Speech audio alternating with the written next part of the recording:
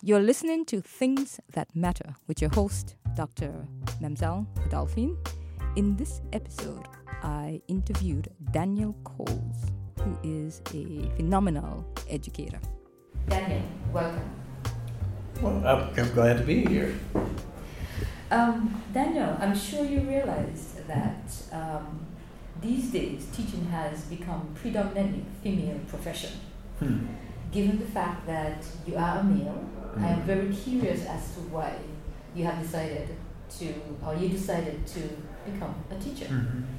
Yeah, no, I never saw education as a female profession. In fact, when I was going through, elementary, specifically middle school and high school, most of my teachers were men. So I never associated teaching, although I think some of my most impressionable teachers were the women teachers that I had in elementary school. But I never thought of it as a female, as a female sort of dominated, industry, so to speak. So it was only, I think, once I actually became a teacher here in New York City and sort of began to work in different environments that I actually understood that most of the teachers in the system are actually women, and white women to be more specific. My first school, I was much more conscious about race, right? So my first school that I worked in, I was one of two black men in that school. We were the first two black men actually work in that school. It was in the Bronx. So that shocked me, actually. But my mentor teachers were both male. And again, there were, I would say maybe almost half the teachers, it seems, as I'm remembering, maybe half the teachers in that school were men. At least a significant number. Again, I think part of it was because of my own educational experience. Mm-hmm. So quite honestly, you look at higher education, it is dominated by men, right? So it's not, higher education is not considered a girly job, right? There are far more men who teach it, and that's economics, right? I think it's much more about the compensation associated with teaching, and quite honestly, probably the prestige as well. My middle school and high school, which was a private school I went to in Cleveland, but they were all men in those. All of those men were teachers, from all the major subjects, social studies, science. All of those teachers were male for me, and I sort of equate that with these men who had started teaching probably in the 60s, early 70s, and then it was much more, I'm going to say, I wouldn't say sort of respectful, but I think the status associated with the job was one that still carried some prestige with it. But as more women entered that profession, probably the pay did not rise, the pay didn't go up. And it became to be seen as a profession that was less valued, and therefore, men did not go into it, and men were actually seeking jobs probably in higher paying areas. I think that the Mayor de Blasio, I think it was in 2015, he created this program, NYC Men Teach. Mm-hmm. And it was basically so that they can hire more, I think it's minority, like Hispanics, blacks, and Asian. Mm-hmm. And so I want to answer this question. You kind of hinted at it, but I want to answer the question directly. Two things. As a male, what do you think that you brought to the table as a male teacher that the female teacher did not bring? And also, as a male black teacher, what do you think that you brought to the table that the female, let's say a female white teacher, did not bring? Well, it's hard to, on one level, I think it's hard to generalize. But clearly, right, students, both girl students and boy students need to see different and have different kinds of teachers, right, in their school environments. And so I think for the boys, I think they need to have a different representations of teachers, right? Different kinds of teachers in their classrooms, or that they're actually sort of learning from and learning with. So I would just say just by sort of modeling and my approach, the way I may deliver curriculum, the content I may include, or choose to include or highlight. Students need that variety, right? And I think boys, and both boys and girls. I think boys in particular need reflections of themselves, right, in the classroom, in the schools, in order to receive a sort of education, I think, in terms of what it means to be, a man, or what it means to be black and male, what it means to be, whether I say just urban or lots of different kinds of experiences with, or I'm saying learning opportunities with different kinds of teachers is essential. As far as being black, I think that, when you look at the New York City student population, which is, I think, approaching about 70% black and brown students, right? To have an overwhelmingly white teaching force is extremely problematic. I was actually in a meeting recently, a training recently, and one of the questions that came up was about what kind of classroom environment do you as an educator create for your students?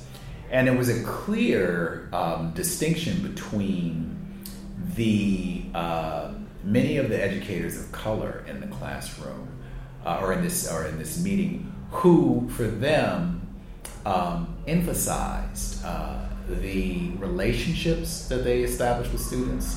That was a fundamental part of the environment that they created.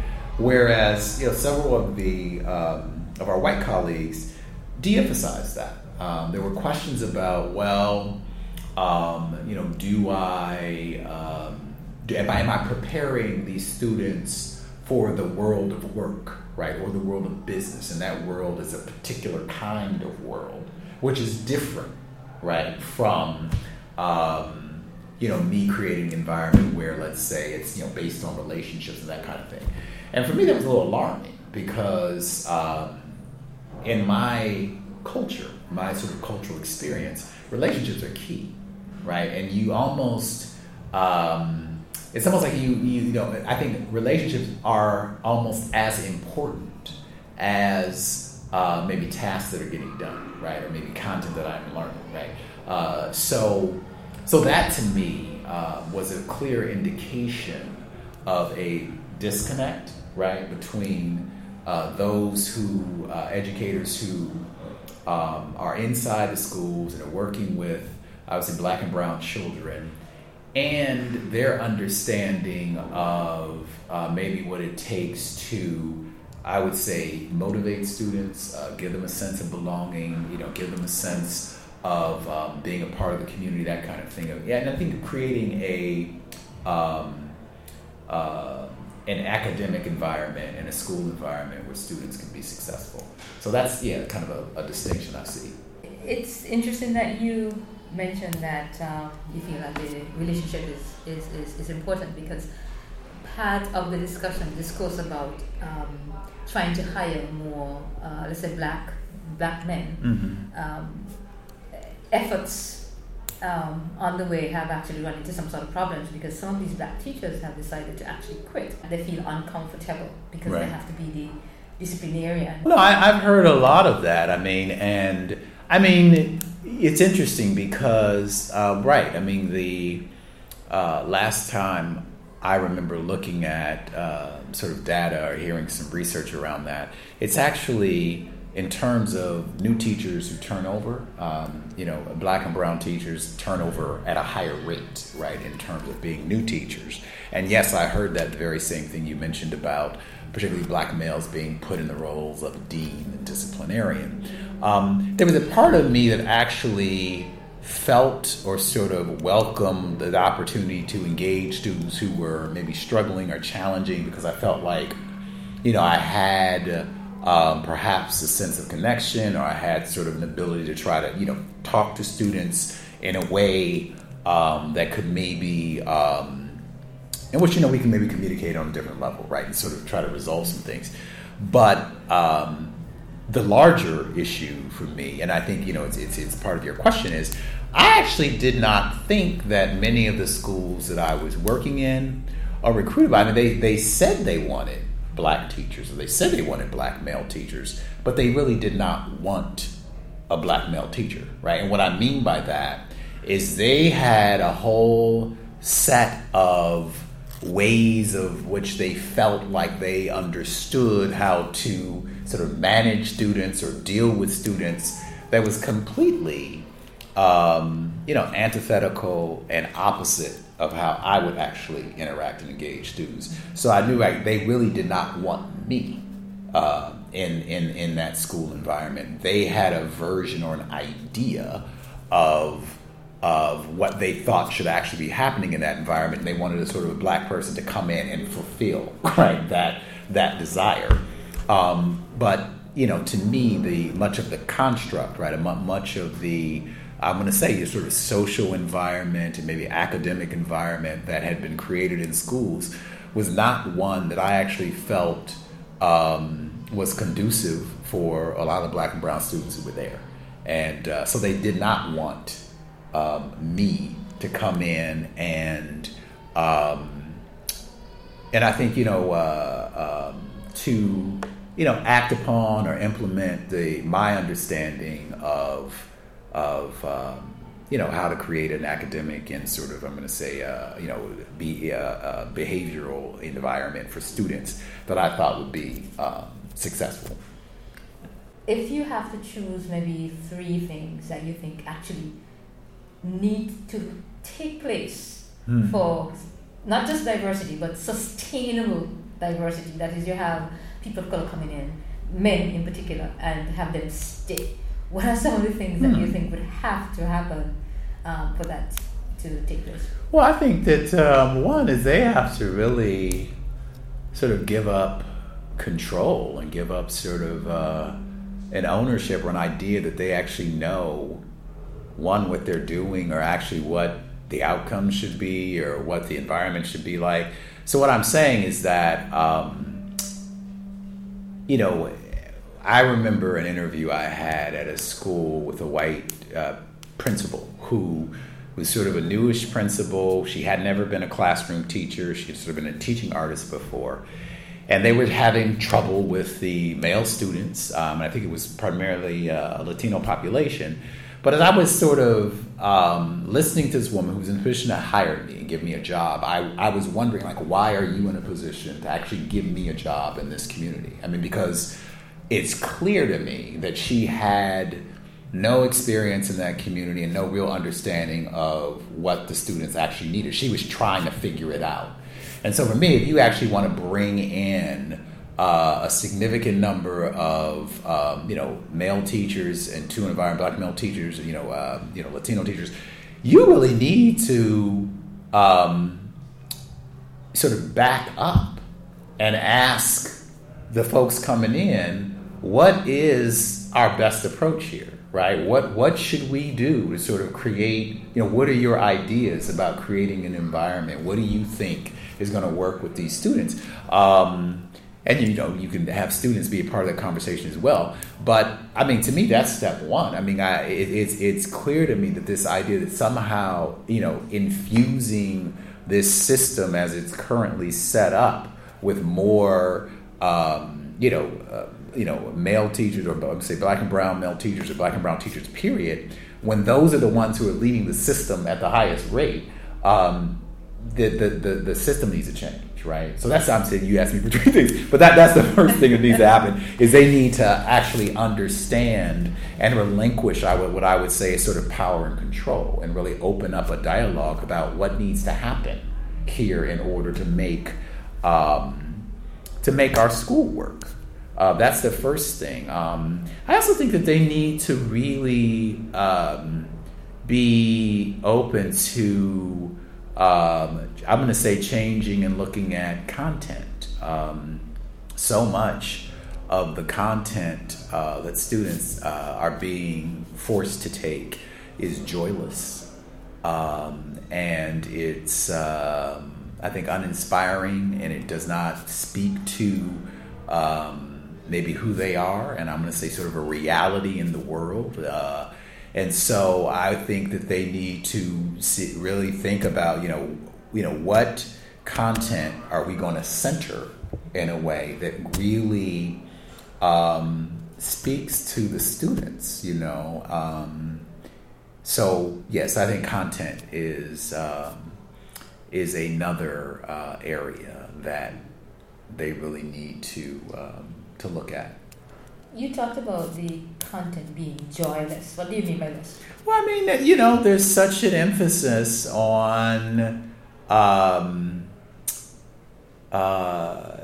this sort of, when you get at the edge of like, what are we educating students for? What are we educating them to do? And I think that there's a real emphasis, right, on basically, I think, much of what's happening now seems as if we're churning out students for a particular sort of marketplace. We want them to have, and I'm going to say skills that aren't even, that just seem more, indirected in a way, or sort of goal directed. And what I mean by that is that, they're more sort of. I mean, I think it's great to give students. I'm thinking about like schools that had automotive programs, right, and where students could actually, come in and learn that skill and go out and do the thing, which is wonderful. But at the same time, I'm just questioning about this idea of developing whole human beings, and we're not really doing that. I mean, when you look at the sort of emphasis and how we've really narrowed the curriculum so that there's an emphasis on, which is the math, we got to make sure that, the math scores are here, and the, English and the writing scores are here, and, whatever we need to do or whatever we need to eliminate to sort of make those things happen, is a real crime. It's a crime against a certain set of students, because not all students experience school in that way. And what I mean by that is that, children who are out in, suburban school districts or more, affluent school districts, they have a whole wealth of things that they can engage in throughout the day. Whereas in the schools I've taught in, like I say, the curriculum's been narrowed so much. Students from 8 o'clock to, 3 o'clock or, 4 o'clock are on a clock. And it's like they are, being, pushed, with a sense of urgency around sort of learning this particular, set of skills and curriculum without having the opportunity to find out who they are in school. And I think that's a very important ingredient and element to school, and you find out who you are by having a variety of activities to engage in. So whether that's, I have a semester of spinning pots, and doing ceramics, or I have an opportunity to go and, just like even a free gym period, right? Or I have, opportunity to, be a part of this band, or, singing here, all different sorts of ways in which students can, join a magazine or, photography or what have you. But all these different ways that students begin to appreciate and value and validate themselves and affirm their different talents and skills in a school environment have been taken away from a certain set of students. Would you like to share why you ultimately decided to step out of the classroom? Oh, Just give us a brief description. No, well, my description was, I realized I could no longer walk into the school and be who I am. That's the brief description, that's the brief description. I realized I could not show up and be who I am, speak my truth. There were too many things that I was being discouraged from doing. I think in my mind, I was sort of engaging with students in a supportive way, in a challenging, maybe challenging them way. But that was just no longer possible for me to do. So I was not happy, doing that, and I had to actually, just not do that anymore. So I realized that you're also involved in SEL, social and emotional learning. That's just one thing. Mm-hmm. You want to tell us a bit about your involvement with SEL? Actually, I'm particularly interested in not so much of your work with the schools, but how being involved in social and emotional learning has impacted you as a person. I'm interested in hearing if you would just share that with us. Yeah. When we have conversations about education, I always like to point out that, because people always like to sort of point, or they often point to, they sort of want to pathologize, urban school districts. But actually, where I went to college out in California, there was such a high incidence in this very affluent area of students sort of throwing themselves in front of trains, right? This was a suicide rate. So this idea that somehow there have been pockets of this country that have escaped this real unhealthy, right, society that we live in and we've created is inaccurate. So the social emotional learning piece came through my own personal journey, right? Is that I was, on my own sort of struggling with my own sort of, I would say, sort of emotional balance, in a sense of just, having had my own sort of, I would say, sort of struggles in life, or sort of even childhood struggles, but really trying to think about happiness and how do I sort of make myself happy, which I of course understood that there was no such thing. It's like there's no sort of constant state of happiness. But it led me on a journey to look at Deepak Chopra, who actually had written a book called The 7 Spiritual Laws for Parents. And it was directed for parents who want to teach their children really basically how to be more in harmony, right, with I'm going to say sort of life and nature, and he had these sort of 7 principles. So through that investigation, which made sense to me, I began to think a lot about social and emotional learning. And basically in that book, one of the things he points out is that people who have more, quote, success, or unquote, in life are those who have emotional intelligence, right? Being able to gauge, right, kind of where other people may be emotionally, and be able to interact with those people based on that information in a productive, sort of healthy way. So that was sort of my first engagement with it. And then, I got involved with an organization.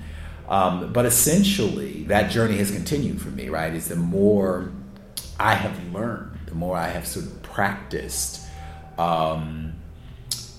understanding what's going on with me, and being able sort of to manage my feelings around what's going on with me, and how that will influence my interaction with other people, has made my relationships healthier, how to deal better with conflict, right? All the models that I had around conflict were, as we see, they sort of exaggerated, or I would say grotesque version in our president right now, right? Is this sort of bully, might makes right, hyper masculinity and violence. I mean, so all of these sort of models that I had that would lead me to a path of unhappiness. I realized I gotta find a better way and a healthier way to actually deal with conflict and challenges. So I was able to do that. I mean, I feel like really being able to integrate those things into your personal relationships, and to have a way of thinking about how you're relating to yourself and relating to other people in a helpful way, a productive way, has really, it's opened a lot of doors. I mean, I feel like it's sort of raised the, level of my own consciousness, around that. Do you feel like to take a deep breath, as it's done when you're working on social emotional learning issues? So I also would like you to share with us, some of the things that you do in terms of your involvement in the theater, because you talked earlier about building community. Is this a way in which you build community? Yeah, no, theater is all about community. I mean, it's all about conversation, right, and sort of a dialogue, and through story and through storytelling, and it's also about self-exploration. So theater for me was always about being a part of a community. I'm going to say a sort of family of people working on a creative act, an imaginative act, or I say the act of imagination that I've always found exhilarating and meaningful. One of the ways in which I started working in education was teaching theater to young people.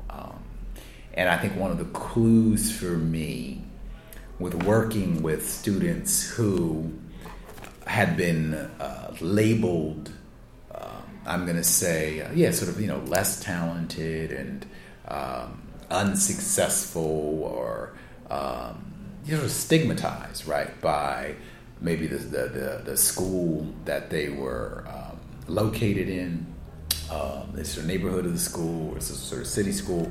One of the big keys for me was like when I would go and visit those schools and see how much, pure creativity, joy, I'm going to say,